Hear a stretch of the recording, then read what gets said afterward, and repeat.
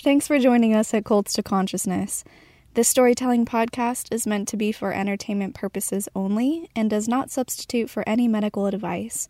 We may discuss triggering topics, and we ask that you make your personal mental health a priority.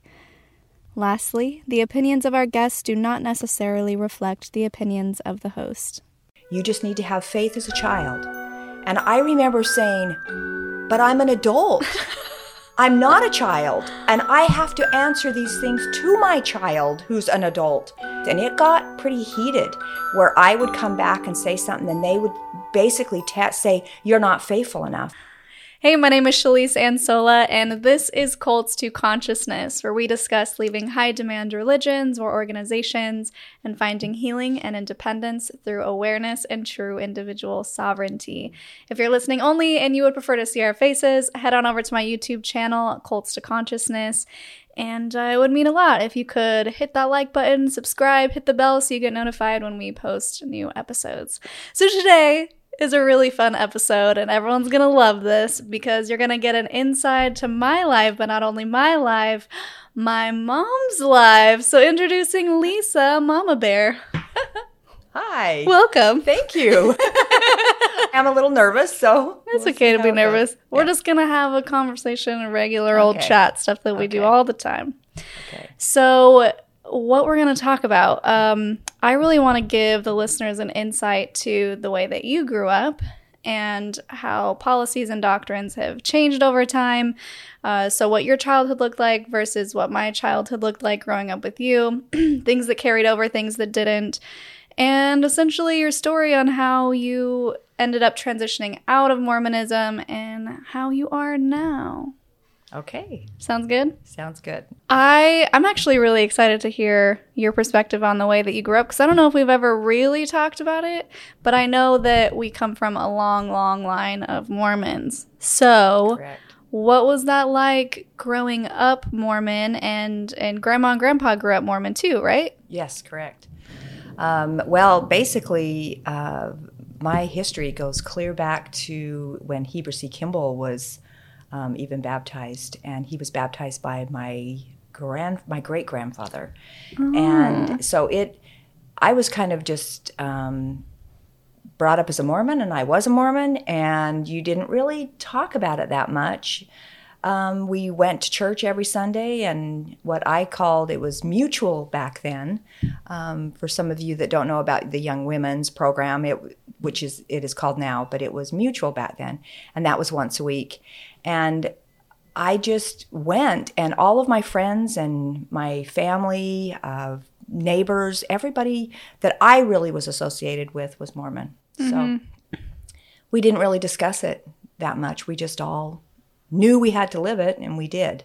Yeah, so I know there's quite a few rules. Did you follow all of the rules, and what were the rules back in those times? Yeah, back then it was kind of interesting because I was always afraid that you had to follow the rules.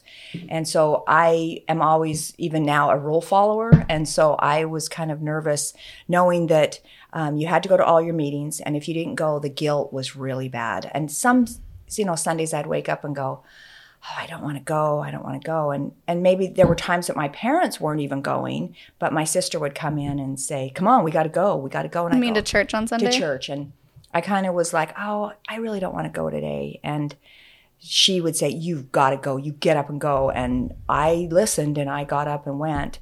And I felt, if I didn't, I felt guilty. We couldn't swim or play on Sunday. We had to basically go to church, come home, eat dinner, rest, do our homework, or just stay around the house. We weren't really allowed to go out and, You couldn't hang out with friends, right? No, we didn't hang out with friends. We'd sometimes go visit my parents' friends at their houses, but we still stayed within the rules of really not doing anything. We could never, we weren't supposed to go on trips on Sunday. And so my family, we loved going to Lake Powell all the time. And so when we would go, I would get all excited that I got to miss Sunday. Yeah, I got to miss church. And Because I would say, it's because we're out of town. Yeah. That's the only reason why we're doing this. But a lot of people still encourage going to church even when you were out of town. Oh, yes. Finding a chapel. And I have done that, Yeah. If you, Yellowstone, you would find the cabins where they would hold the meetings, even at cabins, they would have them. Or you would find a church building and you would go, which that was not fun as a kid. No, When you were on vacation, you didn't want to have to go to church. But I remember one time being in Lake Powell, and it was Sunday, and my dad would just want to go for a ride in the boat because we lived on the boat, basically slept on it. And I'd sit out on the bow of the boat, and we would just fly through the canyons, and I remember feeling so close to God right there. I would look at the beauty and see I'd sing church hymns basically on Sunday. That was my way of, I guess, saying it was okay. Yeah. But I felt closer to God sometimes there than I ever did sitting in church. How was Grandpa? Was he involved in the church? I don't ever remember him having callings. I don't. I remember my mom having callings in Young Women's and things like that. And she, but she worked a lot, so she was gone a lot of the time to work, but she was a faithful member and paid her tithing, and we all did, and we knew that that's what you did. I think one of the rules that makes me laugh now is the playing cards thing. We could not play cards. We were not face cards. Face right? cards. You were not to play with face cards, and they were evil. And we were told they were evil. And I remember wanting to play cards because they were, some of my friends. Fun. Yeah, some people that, you would hear about them and you'd like, do we dare? Do we dare? And so we weren't allowed to really do that. Obviously, we didn't drink caffeine or no way coffee,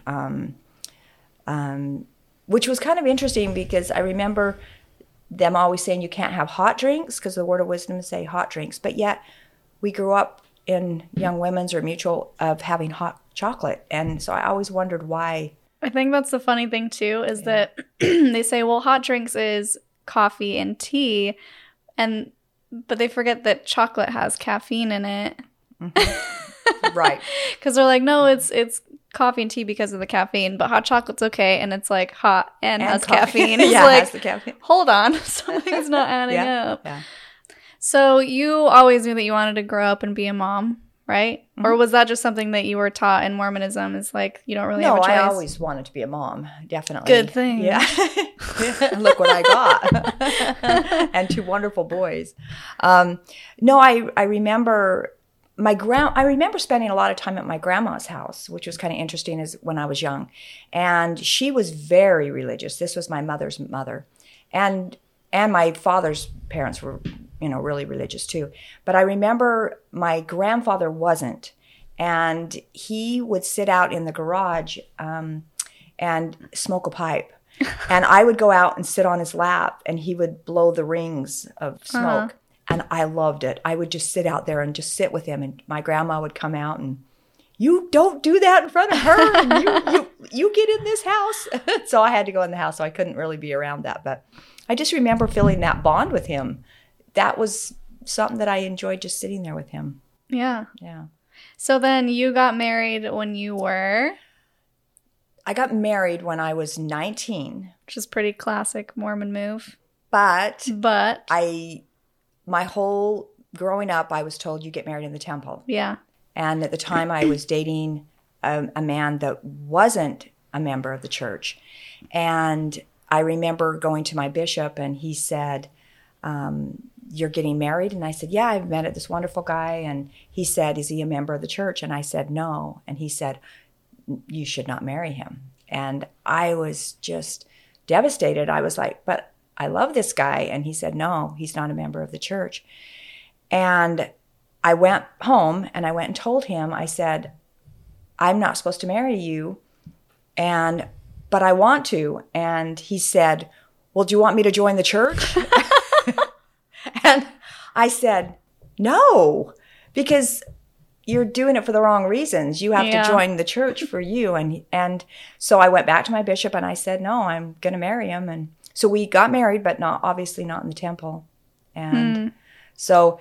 Did you feel guilty about that? Oh, very much. Yeah. I felt guilty, but I was more angry that I felt this was a great guy and he had great parents.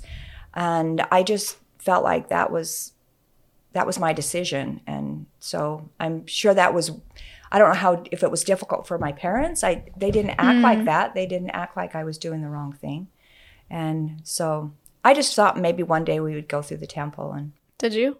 I did, but not with him. We later divorced about 7 years later, just knowing that we got married way too young. And he's a great guy, and he's married now and has a wonderful family, and we all get along. And it's just, we were too young. And so when I did meet your father, we got married, not in the temple at first. And then it was a poolside wedding. It was a poolside, yeah. It was a poolside wedding. And we then later went through the temple with you when you were born, and you were, I think, you were able to barely stand up on the altar. You were dressed in all this cute little white. Of course, it was so cute. And at that point, you had Marcus and James, my brothers, from your previous. Yes, from my previous. My ex-husband gave permission for my boys, your brothers, to get married, to be sealed to us, because he didn't really believe it.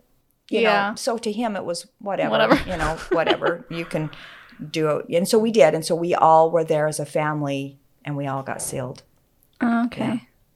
Yeah. Okay. So now you're raising me, and I'm curious as to if anything carried over from your childhood that you really liked that your mom did, or maybe you just saw her as a great example because she was so active and in her leadership positions, and that's essentially what you ended up doing. You were always involved with something with the church. Always.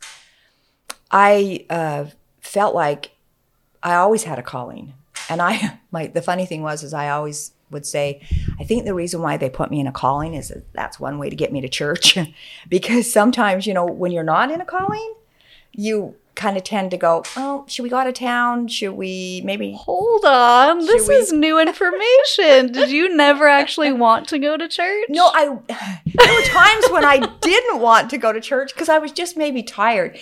It's a lot of work. Yeah. Because you get up in the morning, and especially if church is at 9, you have to get up and get the meals prepared to get in the crock pot or get in the oven and ready to turn on. You had to get all three of you ready, all the two boys and you, and get up and get going.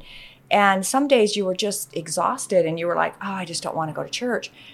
But if you had a calling, you knew you had to go to church. So you would go. And once you were there, you know, it was okay. But 3 hours was a long time, and by the time you got home, you were starving, and everybody was tired, and so it was a routine. And then sometimes you had meetings after church to prepare for the next meeting, and that I felt guilty. I did feel guilty if I didn't. If you didn't go, if I didn't want to go, I felt guilty, and if I didn't go, I even felt worse, because if I went outside and the neighbors saw me not at church, I didn't really associate, well, they're not in church either. I would just think, oh, the neighbors saw me. Oh, they're probably wondering why I wasn't at church. Yeah, I think public perception was a huge thing growing up. It was where you sit even within the sacrament meeting. And so for those of you who don't know, church is 3 hours. They recently changed it to 2 because it's crazy. But you had 1 hour, everyone together, called sacrament meeting, where you would pass the sacrament, or other Christians known as communion. And then the second half, or the second hour for kids, if you were under a certain age, you go to primary. And then you also had another Sunday school. Yeah, so there were 3 different sections, which for a kid, that's a really long time. For anyone, that's a really long time.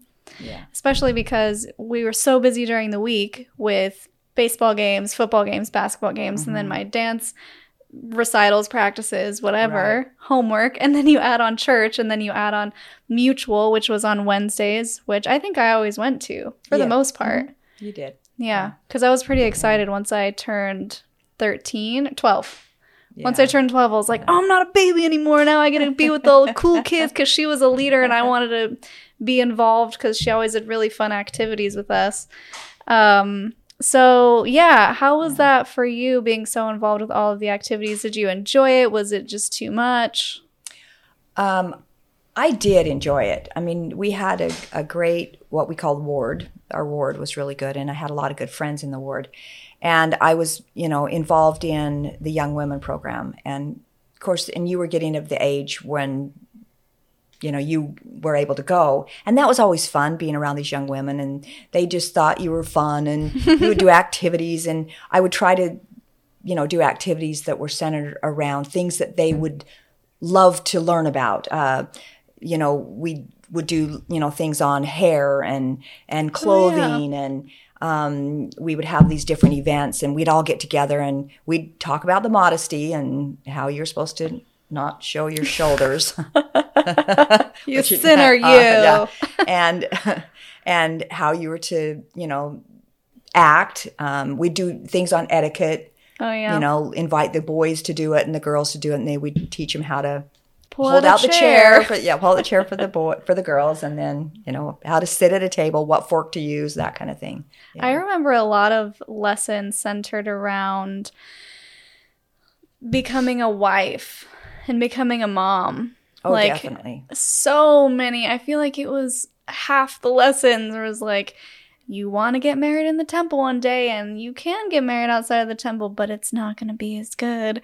And the funny thing is, now I talk to people who get married in the temple or got married in the temple who have left the church, and they're like, it was so awful. I cried the whole day, or like, I didn't know that it was going to be this weird, and no one prepared me for that. And the ceremony itself was just like, I'm supposed to swear fealty to my husband, and he swears fealty to God. And it was just not like the ceremony that we were dreaming of or that we've been preparing for in all of these classes. So was you had both of your weddings outside of the temple, but you went back into temple work pretty frequently, right? Or when you could? When I got married in the temple, and sealed to you kids, that was the temple ceremony. Okay. And it wasn't as exciting as a regular wedding, and it didn't have the glamour of it.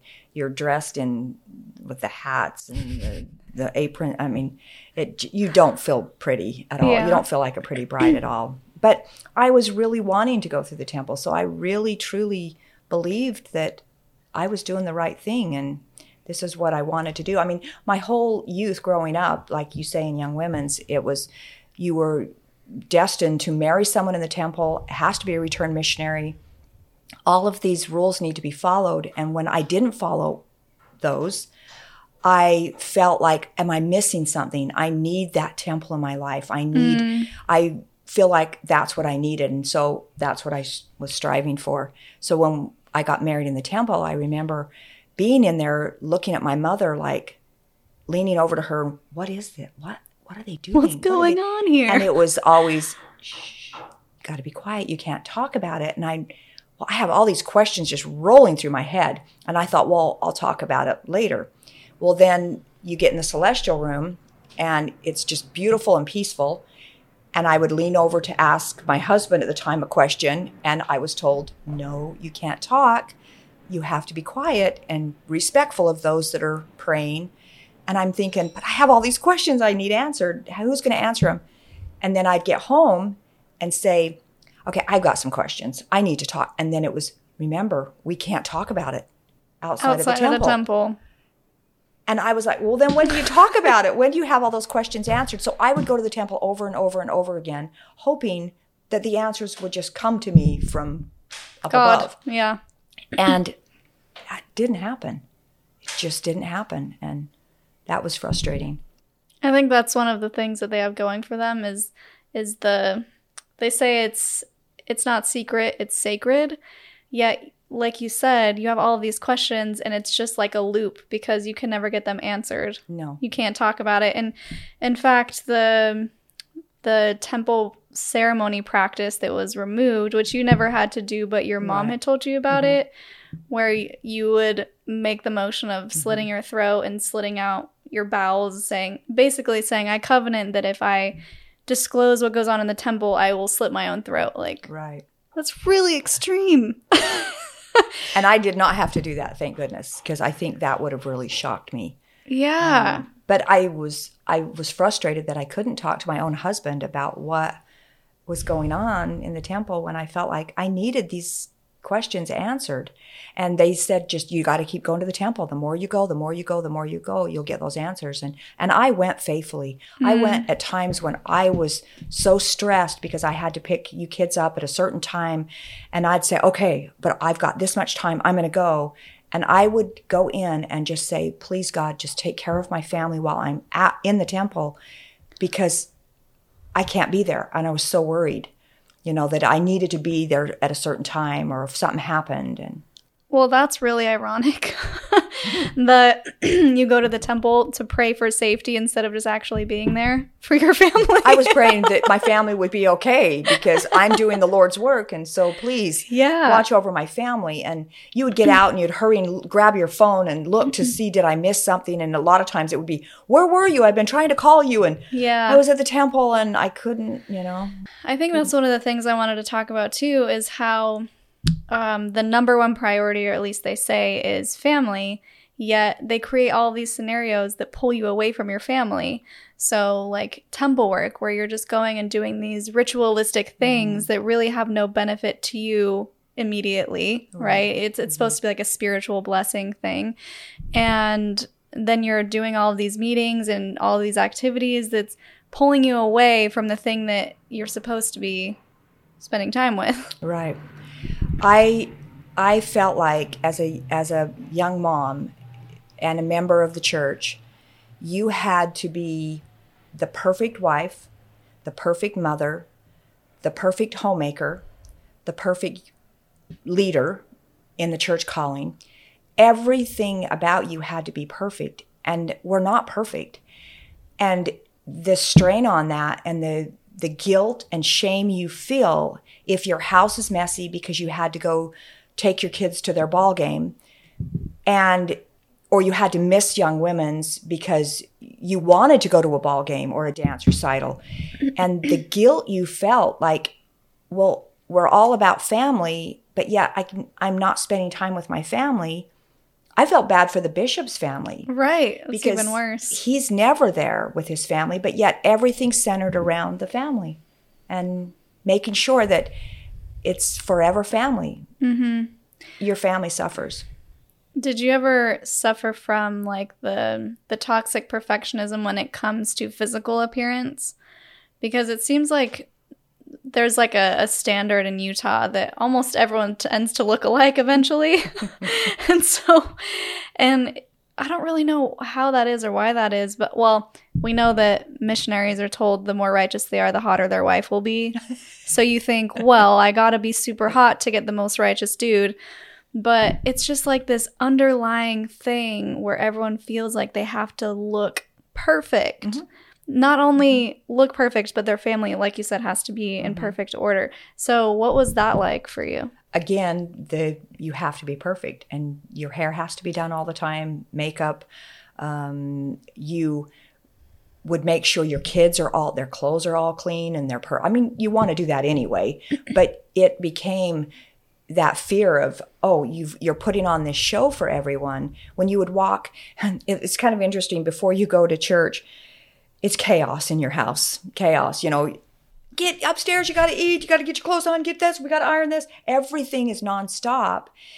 And then you're yelling at your kids to hurry and get in the car because you got to get to church on time. And it's just chaotic. And then you get in the car and then you get to church and then you all walk in. Hi, we're all here. Oh, we're all good here. to see you. Oh, it's so great. And yet you know that you're not the only one that has gone through that. Everybody there. And yet I always wished you could just walk in and go, oh, man, here we are. This was a crazy morning. And walk in with jeans. But you have to wear dresses and suits and ties. And look perfect, and your kids have to look perfect. Or at least that's how you felt. Or that was the expectation. The guilt that I probably put on myself because you felt you had to put that out there. And I'm not the only one that felt it. Mm-hmm. I mean, I understand now why there are so many women that are on prescription, medicine. And it's because they're stressed with dealing with having to keep up with this, this look, this perfection. And I can see it's scary. And the energy level that's required to make all of those things happen. Yeah. Yeah. So I'm curious what your experience with garments were. So let me explain. So garments, some people outside of the church call them magic underwear. But they are a very like sacred thing to people in the church. And essentially they cover your shoulders, cover your thighs to make sure that you're dressing modestly. They're supposed to protect you. They have certain symbols on them that represent different things that I think you learned in the temple, which I found out later was just Masonic symbols that Joseph Smith borrowed. But it's really hard for women because, you know, most things don't cover your shoulders, like, especially in the summer when you live somewhere hot. Like when I lived in Vegas and everyone's like, I have to wear this, basically an undershirt and full length shorts under everything. And so I'm curious if you noticed your parents wearing them and how they changed when you wear them and how they've changed to what they are now. I remember seeing my parents in their garments. Their garmies. The garmies. And I remember as a child going, oh, those are not very appealing. Yeah. I mean, I just remember thinking, oh, it just didn't look good. And when it came time for me to wear them, of course, I had to give up a lot of my clothes before I went through the temple because they were short-sleeved, no sleeves, or they weren't a higher neck. You had some tubes in there, some tube tops. Yeah. I had some 80s tubes. And some, you know, the little shorter dresses and whatnot. And I remember giving those away willingly because I knew I was going through the temple and I got the garments. And when I remember putting the garments on, I felt, they're just, like protection. A warm hug? Yeah, I just feel so great in them. And then as time went on, I would look at myself in the mirror and go, oh, how? And this is not attractive. How does my husband even think I'm attractive? Because they're not. Wait, the funny. You probably remember seeing me in them. Yeah, I do. So I think the funniest thing to see was you have to put your bra on the outside. And it's sliding. It's moving up and down. So you have imagine a really thin cotton t-shirt with a bra over it. And you can't wear underwear under the shorts either. So the long, almost like long johns to your knees are the underwear. And mine went to my calf. Several of them did. To your calf? We had two different styles. Ones that went to the calf and the others that went to the knee. Now that's changed. They're not, I actually preferred sometimes the longer ones because when you had knee-length shorts on, you were constantly trying to pull them down because they would kind of creep up. Mm-hmm. And so you're pulling them down. But if you had the longer ones and you had pants on, jeans on, they would stay down better. But you were dying of heat.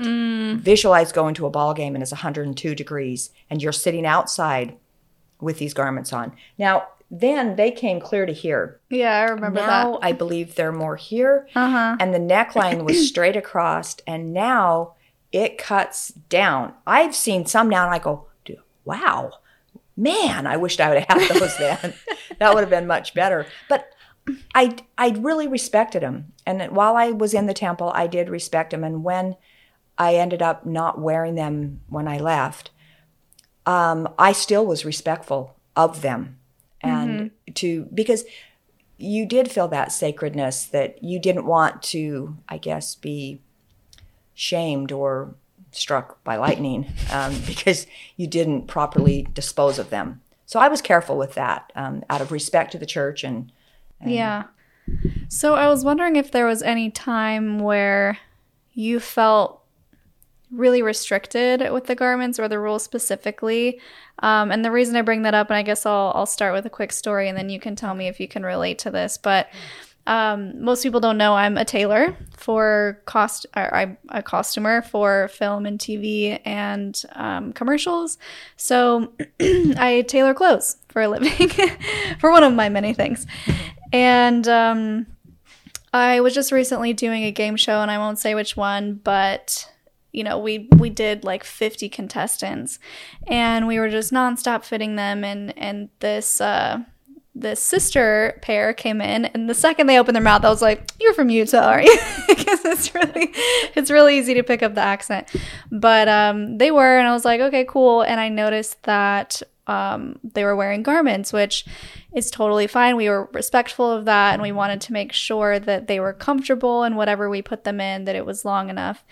And everything seemed fine, and we went through all the options, and we took photos, and we said, if there's anything you don't like, just tell us now, and we won't even include it with the producers. And so it comes to the shoot day, and I'm back at the hotel doing more alterations, and they call me to set to do something on one of them. And when I get there, tensions are high. And all of the costumers are fuming, and I'm like, okay, something's going on here. And I just had a suspicion. I was like, I betcha there's something going on with the wardrobe with those sisters. And it turns out the network, so the highest of high, like they're the ones that make all the decisions. They had chosen a dress for her, and she said, I refuse to wear that. And she was just, I will not. And all of us were like, but you have to, because the network chose it, and that's what they want for you. And it was it was like an accordion fold, beautiful color. It looked great on her. Mm-hmm. And yeah, so when I went back and looked at it later, I was like, I bet you I know why she wouldn't wear it, because it was very slinky. And I remember her saying to me in the fitting, well, I don't have to wear my garments while I'm on stage for those few hours, but it needs to look like I'm wearing them. And so I'm thinking like, okay. And she's like, I'm just worried that if something were to come up and they saw my garments, that would be embarrassing. Or if they came up and realized they weren't there, that's even worse. So when I saw this dress, I was like, it's pretty bouncy. And it's probably a situation where if she were to jump and her skirt went up a little bit just above the knee and people saw that she wasn't wearing her garments, it would have been this huge deal. And I don't know her backstory and the deal with her family and friends, so I can't speak to that. I can only speculate. But it just threw this whole wrench into this multi-million-dollar production, all because of these underclothes. And so I can't tell the outcome of the show, but I'll say it wasn't great. It was not a great outcome. And I thought to myself, well, she probably blamed herself and felt guilty for taking them off, and that's why things went awry. Yeah. So I'm curious if anything like that has happened to you, or if you've had any experiences where you felt like either you wanted to take them off or you took them off and felt guilty and something bad happened and you blamed yourself. For me, there were times when we, like one time we went to Hawaii, and I remember. How old were you at this point? I was older, married. Married with older. me? No, yes, older. I mean, you were old. Oh, you were older. Okay. And I remember it was when I was not wanting to wear them anymore, but I knew I had to keep up appearances with the family. And I had to wear them because of the family, because they didn't know I was considering, leaving. And so I remember thinking, well, we're in Hawaii. If I just am in my swimsuit all the time. That's the biggest loophole. Because then I knew, okay, I'm okay. So I wore my swimsuit most of the time. I'd get up, put it on, I'm just going to the shorts beach. over top, and hey, I'm just ready for that beach. Yeah. And it was sad because I should have been able to just go, no, I'm not. And I finally did come to that, realization down the road that this is who I am. And if people don't love me for who I am, then that's not my problem. And yeah, but that's something that I want to speak to as well, because people who aren't raised in a high demand religion or any type of group or organization that has these type of rules, it's really hard to understand why it's so difficult to just take them off, or why it's so difficult to just tell your friends, like, I don't believe it anymore. Because it's so much more than just a place you go on Sundays. I think I may have said this before on the podcast. It's an identity. It's your entire family's salvation is wrapped up in your decision. Yeah. So they tell you salvation is like a chain. And if my mom were to break that chain, then not only is she ruining her salvation, she's ruining mine because I'm her kid. And so there's so much tied up in that. And I want to just get your perspective on what it was like when you finally did tell your family members who were still believing that you were leaving and how that affected you. It was interesting because my mother actually left the church before I did. Before all of us. Before all of us. And I remember wondering why. I was still in it quite heavily. And I remember, she never said she's left. She just quit going. And I would think, why? And I remember she said to me, this is my journey and this is my path and yours is yours. And you need to research yourself if you want to know. Because I said, just tell me why. What am I not knowing? Because what I had been taught my whole life from her and from my leaders in the church, that it was the truth and you don't sway. But when she left, I couldn't figure out why. And so I just thought, well, she's still my mom and I love her and that's not going to change. And so when I was leaving, I remember thinking, how do I tell people? The guilt, I told your brothers and, they handled it really well. They go, we knew you were done. We knew you were done. But I was so afraid to tell people for fear that I would lose friends, which I did. Mm-hmm. I did. I lost a lot of my friends and I lost a lot of acquaintances. The really good friends, they didn't care. They, to this day, still treat me the same. I treat them the same, and whether they're in it or not, and a lot of them are, and I love them for who they are, but they love me. But the ones that were more judgmental, I guess I didn't need them as friends, because you find out who they are. A true friend does. But then it's so true. Like on one hand, it makes complete sense that if you really love someone, you would stick by them no matter what. On the other hand, we were raised to believe that if you associate with people who are against the church, then that's going to affect your salvation, even just associating with them. So it's really hard, and you want to give them the benefit of the doubt, but you also want to be like, okay, like, come on, let's have some common sense or common decency at least to see through that. But it's really hard for people. Right. And, and one of the things that they ask you when you're getting your temple recommend is, are you associating with anyone outside of the religion? And you have to answer that. And I'd say, well, I have friends. Yes, I live in the world. I have friends that are not LDS, but they go, but do you associate with them? Do you study with them? And I go, no, they're just my friends. And so that was a really difficult thing for me because I felt like, shouldn't you have friends in all religions? Because it shouldn't matter. It shouldn't. If the church is true, it should be able to be studied. It should be able to be fact-checked. You should be able to associate with anyone that you want. And oh my gosh, do you remember this? Okay, so we were in the car. I was in high school, so I had moved to Portland with them. It was just me. My brothers had already graduated. And this was the first thing, and you can watch on my episode where I talk about episode 1, where I started getting asked all these weird questions because I was no longer in Utah. And I was like, Mom, they're asking me the weirdest stuff. Like, does Joseph Smith put his head in a hat to translate? And I'm like, this is insane, right? Like, because we didn't know. And I remember driving home from school one day with you, and I was invited to this Christian summer camp.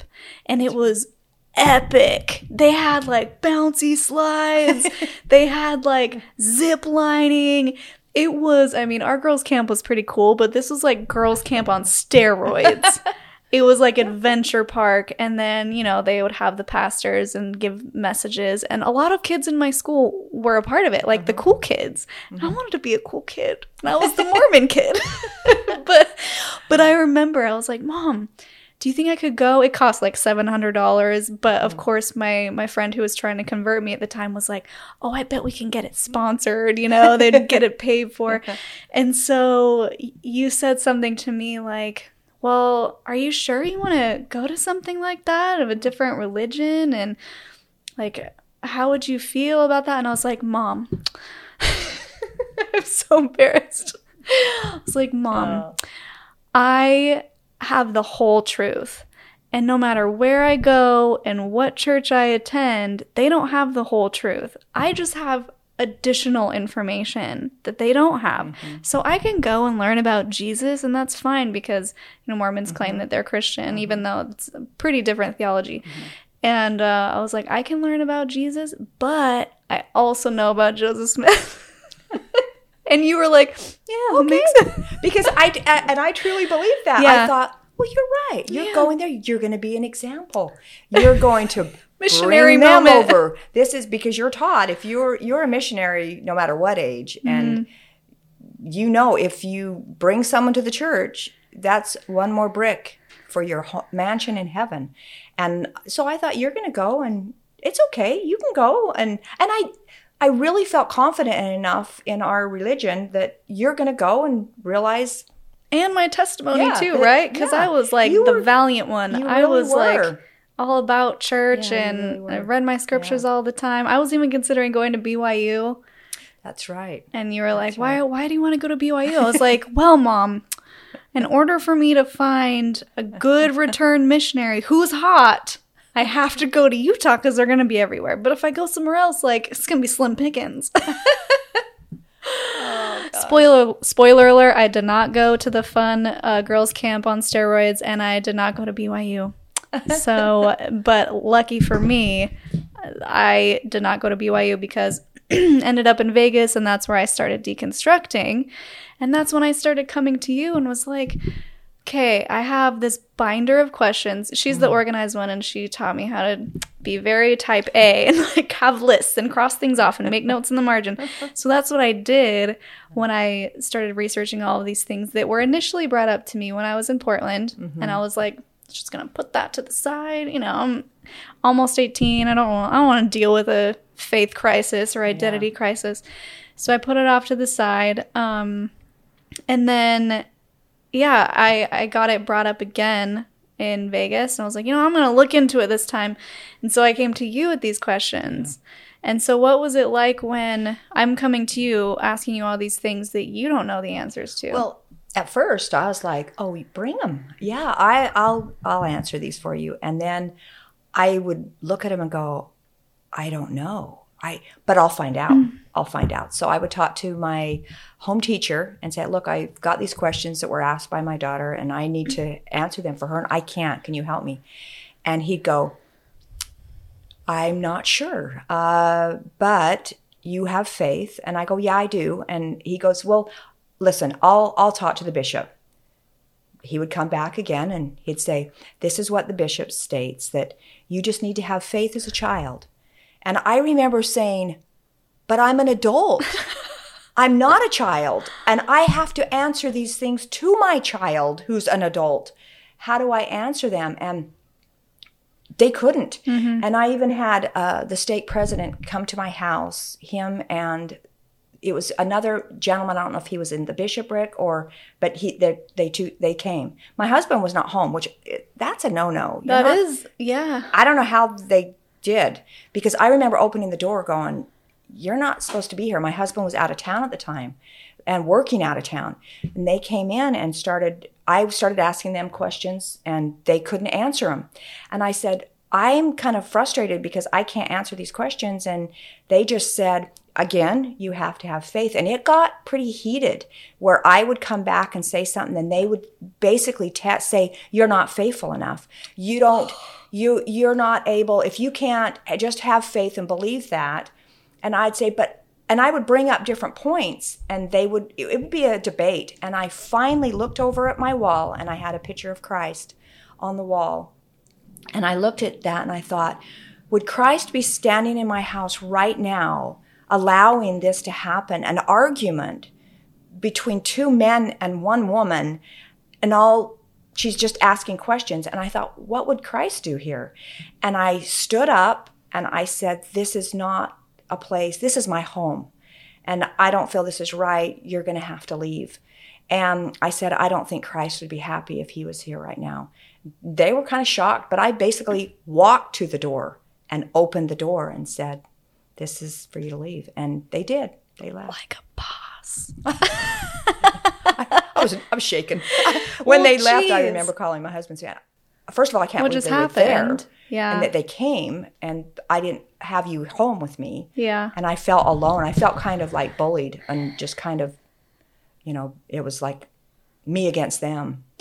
Which is crazy for them to not only not have any answers to your questions, but saying, well, you're wrong because you just need to have faith. Mm-hmm. Like, you need to just do better. I'm like, no, just answer my question and it'll be fine. Yeah. But the thing is, no one has the answers. So, like, no matter how far up you go, they're not going to be able to answer it. Where you can answer it, though, is in the church history books. Yes. And you can see exactly what went down. And that's when you start going into rabbit holes. I mean, the questions that we're talking about are stuff like, why are there multiple versions of the first vision? Right. So we would ask someone like, well, I don't think there are multiples. And then it's like, well, there are. And the version that was canonized and used was 13, I think. It wasn't the first or the last. No, it was they just picked one in the middle. Yeah. And they were all pretty vastly different. Generally the same story.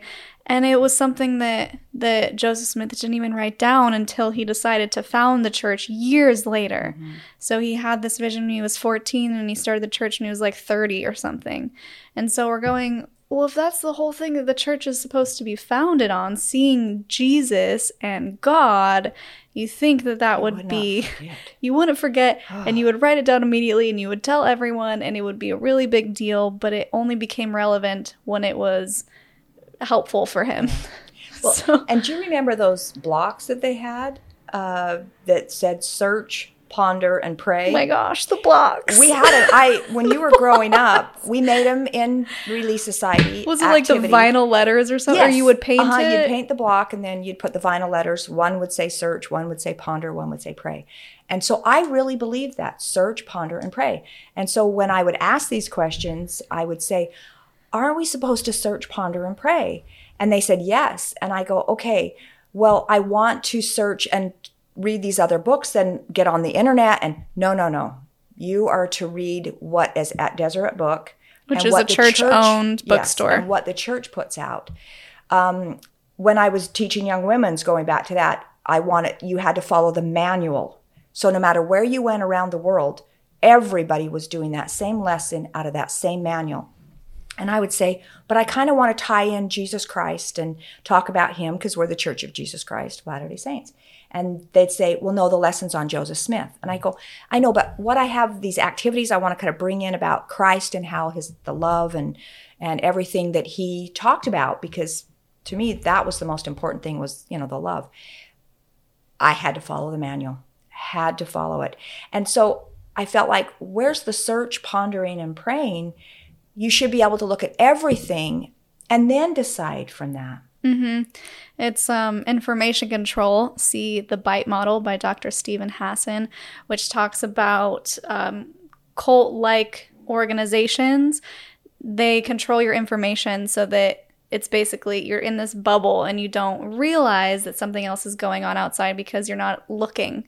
So that was something else that I wanted to talk about is people look at Mormons and they're like, these people are nuts, right? Like they believe that this guy dug up some plates that were etched in and he translated them by putting his head into a hat, and you get your own planet if you're good and like become a god. It's kind of blasphemous according to Christianity, really. Mm-hmm. But Mormons, and I know this because I was one of them, look at Scientologists and we're like, these people are nuts. Like, they believe that there's an alien god named Xenu and there's, like, Thetans attached to them. And, like, everything, it's so easy to see when you're not in it. And so I wanted to talk about how normal people, regular people, smart people, very intelligent people get caught up in these things. Either one, because they were born and raised in it, and that's all that they know, or two, because they're not given all of the information, and they go in with this very pretty, clean-cut version of Mormonism that they think that they're getting, and they just don't realize the history, or what actually happened with Joseph Smith and all of his wives, and things that are very unsavory that they wouldn't want the missionaries to be teaching. So I wanted to get your perspective on that, because like you said, when you moved to Portland, people were like asking you if you had horns and stuff, and you're like, what? Yeah, I was in shock. Well, and going back to that, like you're saying, when I was young, I was a Mormon. You lived it, you breathed it, you never talked about it, because everyone that you associated with was Mormon. So you just all did just went with it. You never questioned anything. And when I finally moved to Oregon and was around amazing people from so many different religions, and they started saying, oh, where are you from? Utah. And that's the first question that comes up. Are you Mormon? And I'd say yes. And they would say, oh, well, tell me a little bit about your church. Or they started asking me questions. And I'm like, bring it. I'm ready. And they would ask me questions and I'd go, I have no idea. This is so bad that I don't know my own religion. Or I would state a fact and they'd say, no, I don't think so. That's not what we were told. Then they would say something to me. I'd go home and start trying to find the answers, like, am I wrong? And again, I was only, when you're in the church, you're only given the answers that the church wants you to know. I was studying about Emma Smith and reading a lot of her books. And Emma Smith is Joseph Smith's wife. For his original wife. Because I knew that, you know, with polygamy, being a member of the church, I always said, I could not live that law. And they said, well, when you die and you go to heaven, you'll all live it. And I go, but if I am who I am right now and I go to heaven, I'm not going to want to do that. So am I going to hell? Because I can't do that. And they say, it'll all be worked out when you get there. And in my head, I'm like, I'm not going to agree to that. Your mind will change. Your heart will soften. You will do that. And I kept thinking, no, I don't think so. But I felt that that feeling of knowing that I can't do that. So I thought, well, let me study about how Emma felt. Maybe she's got something that's going to make me see it, you know, that I'll go, okay, I can do it.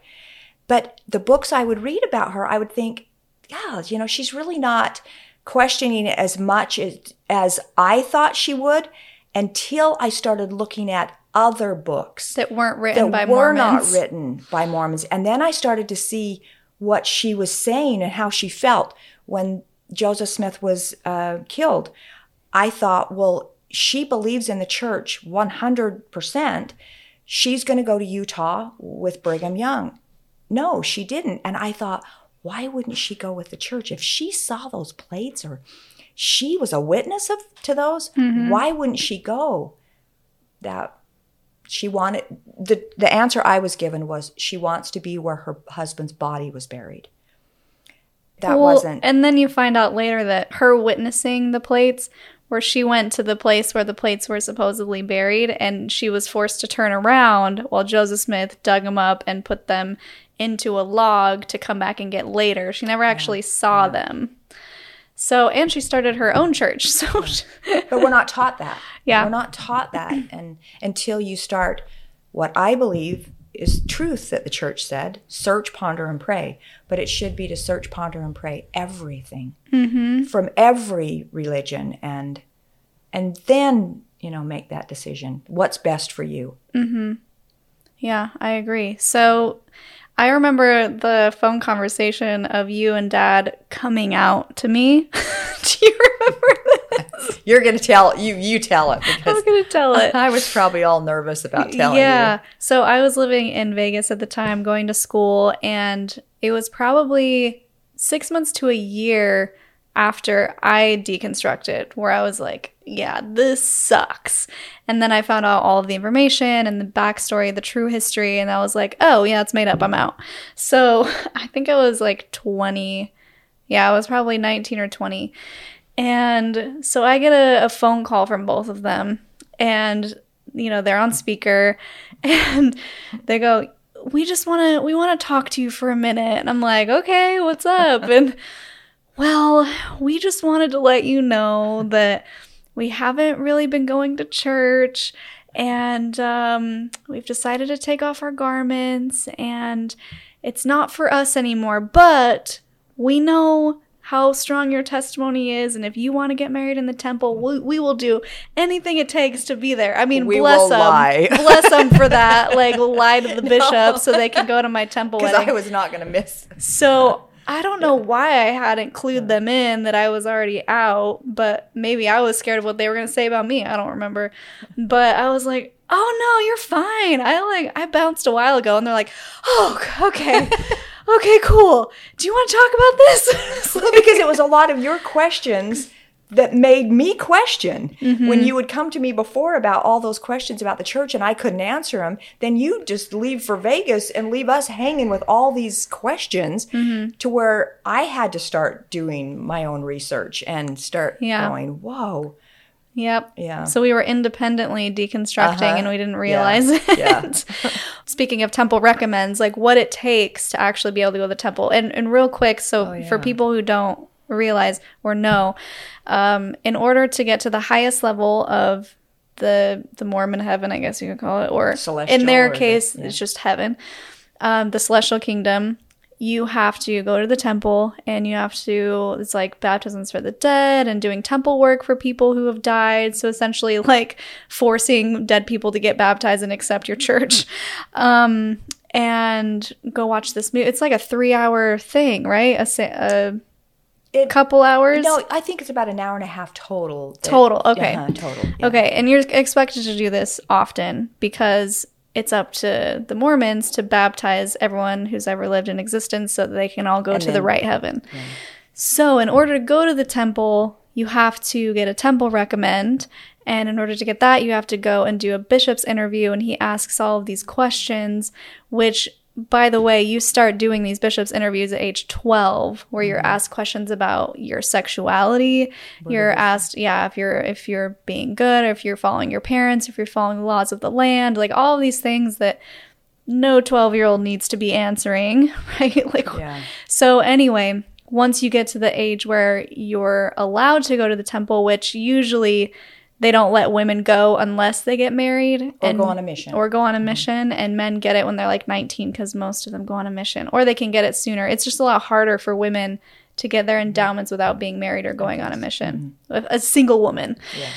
So anyway, this story has always really stuck out to me, and I've probably told it a billion times. But now you're here, so now you can tell the story of when you were in Oregon and you wanted to get your temple recommend and the things that the bishop was saying to you. Is this the story about what?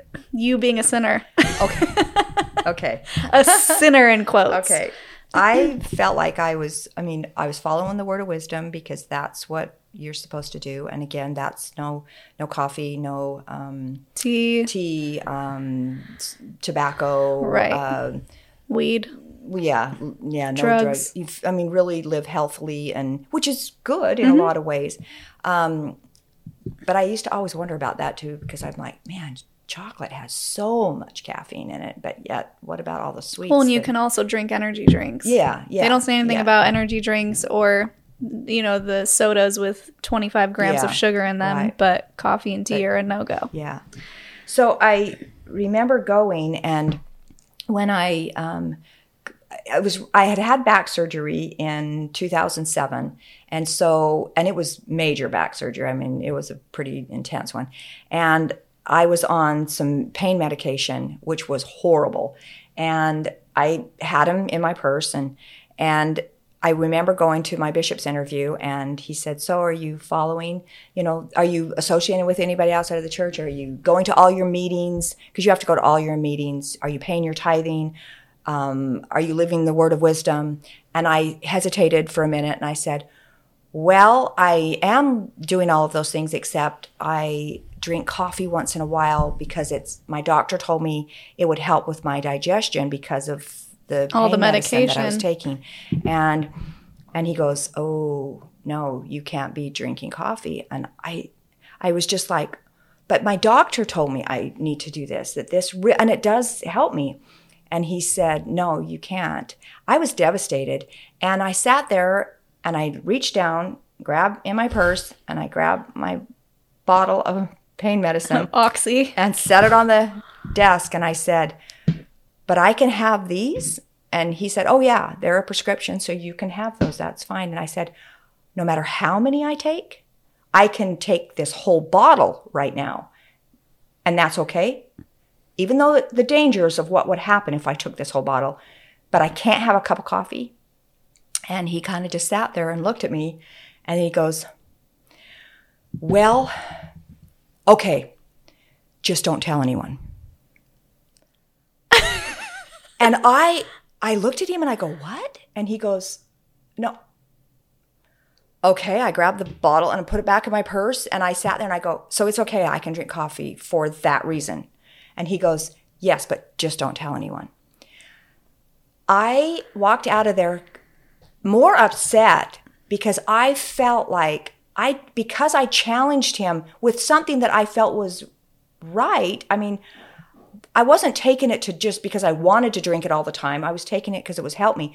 But I thought, what about the person that went in there that didn't challenge that? They couldn't go to the temple. Yeah. That wasn't right. So I felt like, what, you can tell me how to do one thing, but if I went to a different bishop, they might flat out say, no way. Mm-hmm.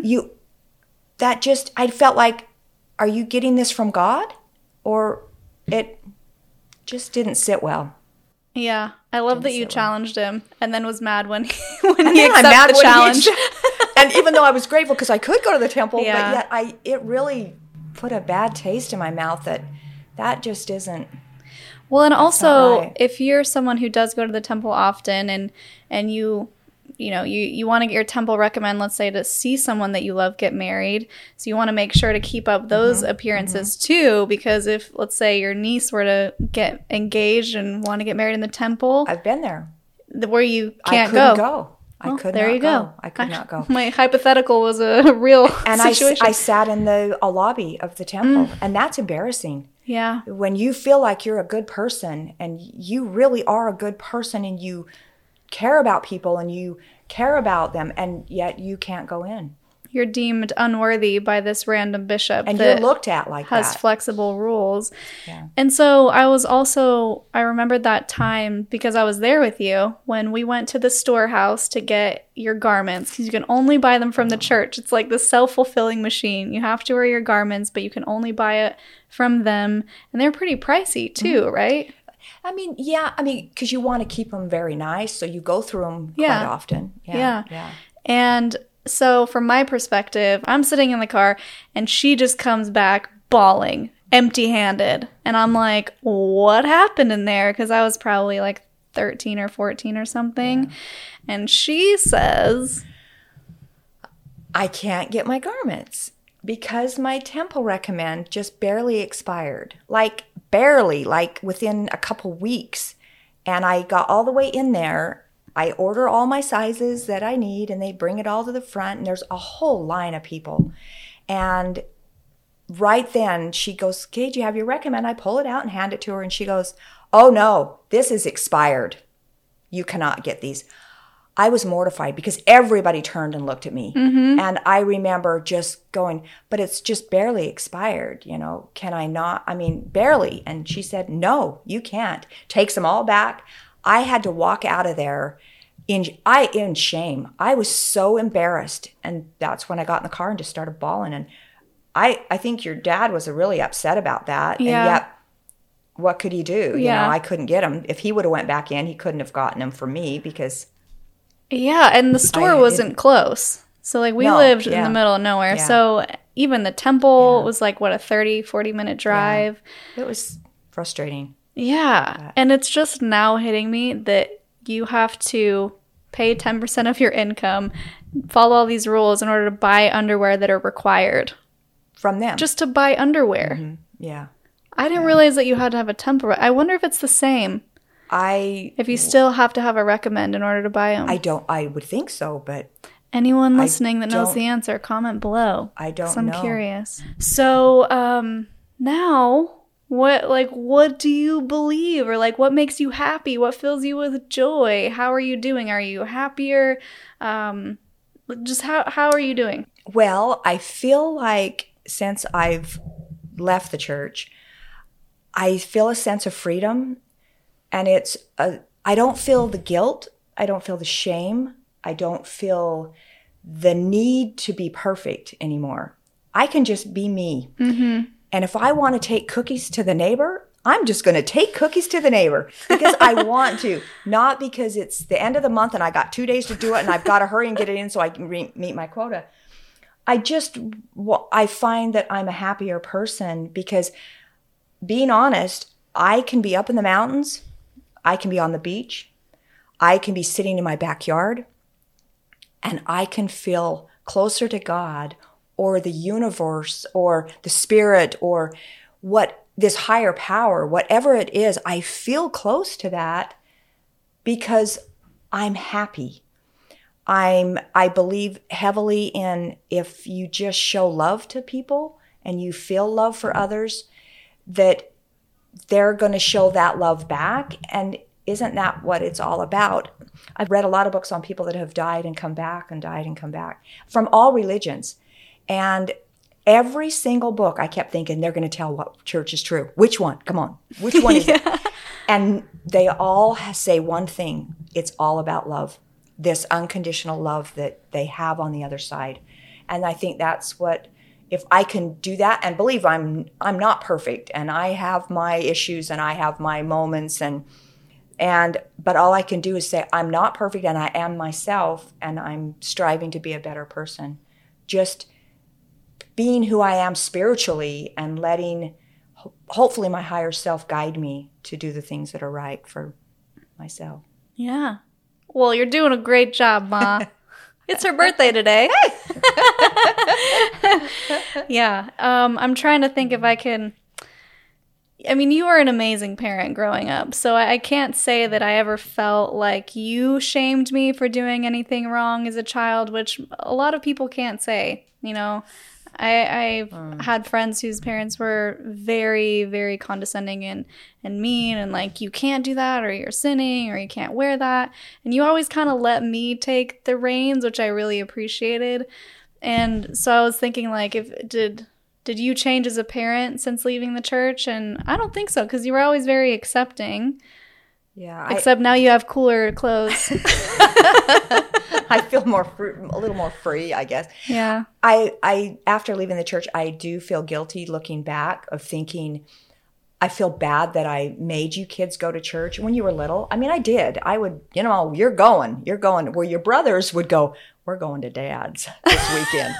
and I'd say, come on, just stay home. We're going to Dad's this weekend. And I know they didn't want to go to church all the time. I mean, they loved their dad. Yeah. But I knew that too, I should have, I think I finally got to the point where I said, this is your own decision. Yeah. And with your brothers, I never forced them to go on a mission. Right. That was their decision, flat out. I wanted that. I'd hoped for that. Mm-hmm. But when they said no, I was like, okay, that's your decision. And so I'm not going to push that. But I sometimes feel guilty that I brought you into this church and hopefully I gave you some good from the church, but then also let you have the freedom to choose and make your own decisions, which obviously you did make your own decision. Yeah. Growing up. But I would never blame you for raising me in this thing I like to call a cult, because that's how you were raised, and why would you do it any differently? Like I was kind of saying before, when that's baseline, when that's normal, when that's as baseline as the sky is blue and the grass is green, you have no reason to question it until a storm comes and rips up the grass. And then you go, wait, what's left? What's there? And that's really what it takes to shake you enough to dive into it and look into it, because it's not easy to deconstruct faith. And it's not easy to uproot your entire life, to lose friends, to lose family. It's difficult. And so... yeah, I would never blame you for that, because it's just how it was. And we grew up in Utah. And I, the same, would not blame my mother. But my mother, who, your grandma will be 87.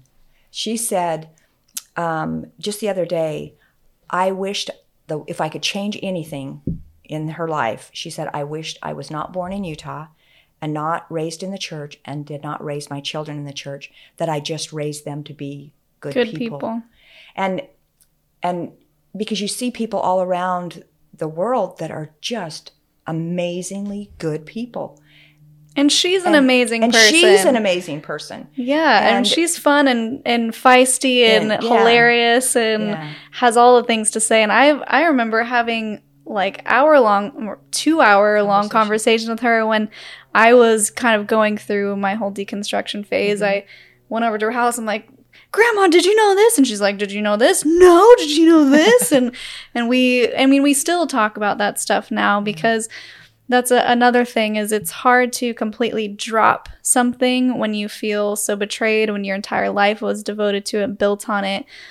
It's hard to just let it go entirely. I think there's always going to be a little bit of that fire there of, feeling betrayed by something that you love. And the goodness that comes from that too. Yeah, that's always going to be there. The camaraderie of having great friends in the church and again, some that are still in the church, and they are wonderful people, and I'm happy that if this is what makes them happy, then that's great, because that's what's hard about leaving the church is you do lose that sense of friendship with people, and you go there every week, and it's your social life too, for the kids too. Yeah. So that's hard, but. So now we just have to build up our own community of people, which you have been doing. You've been finding people who are deep into like the meditations and the breath works and the stuff that brings you present, the stuff that evokes love, giving love, receiving love, just being open to all different types of people, not being on that judgmental high horse of, oh, I feel so bad that they aren't of this religion, but I'm so happy and I respect you for what you believe and I respect you for what you believe, and we can all come together and just be humans together. I mean, that's all this is. All of us are just having these human experiences, and it would just work so much better if we could respect everyone else's positions and get along and focus on love, like you were saying, what Christ actually taught. It's exactly true. Yeah. Anything else you want to add? Can I do a Linda Listen? Oh, she's got a Linda Listen. I got a Linda Listen. Linda Listen. What do you got? I have to say it. Linda Listen. Linda Listen. Linda Listen. Be yourself and just love yourself for who you are. Good, bad, ugly, whatever. All the faults and the great things about yourself. But just be yourself and look at others the same way. And don't judge people. And just, Linda, listen. Just be you. Be you. Be you. Yes. I love it.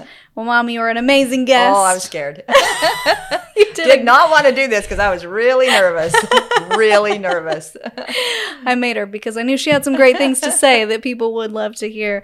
So her Instagram is Spirit of Ottertail, and I'm going to link it below, and she makes incredible Native American art. We are part Cherokee, and actually, and behind her, you can see, it's sort of out of focus, 2 of her dream catchers, and if you see a giant 7-foot white dream catcher in any of my stories, that is also for Mama. She puts healing crystals on them, and they're amazing. So if anyone wants to connect with this lovely lady and go get some lunch and coffee, you can reach out to her on her social media. Send her a DM, as I like to say, slide into her DMs.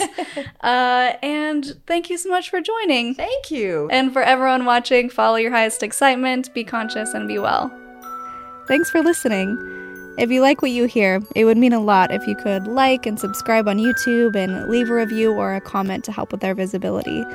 You can also find me on social media at Cults2Consciousness or reach out by email at cults2consciousness@gmail.com.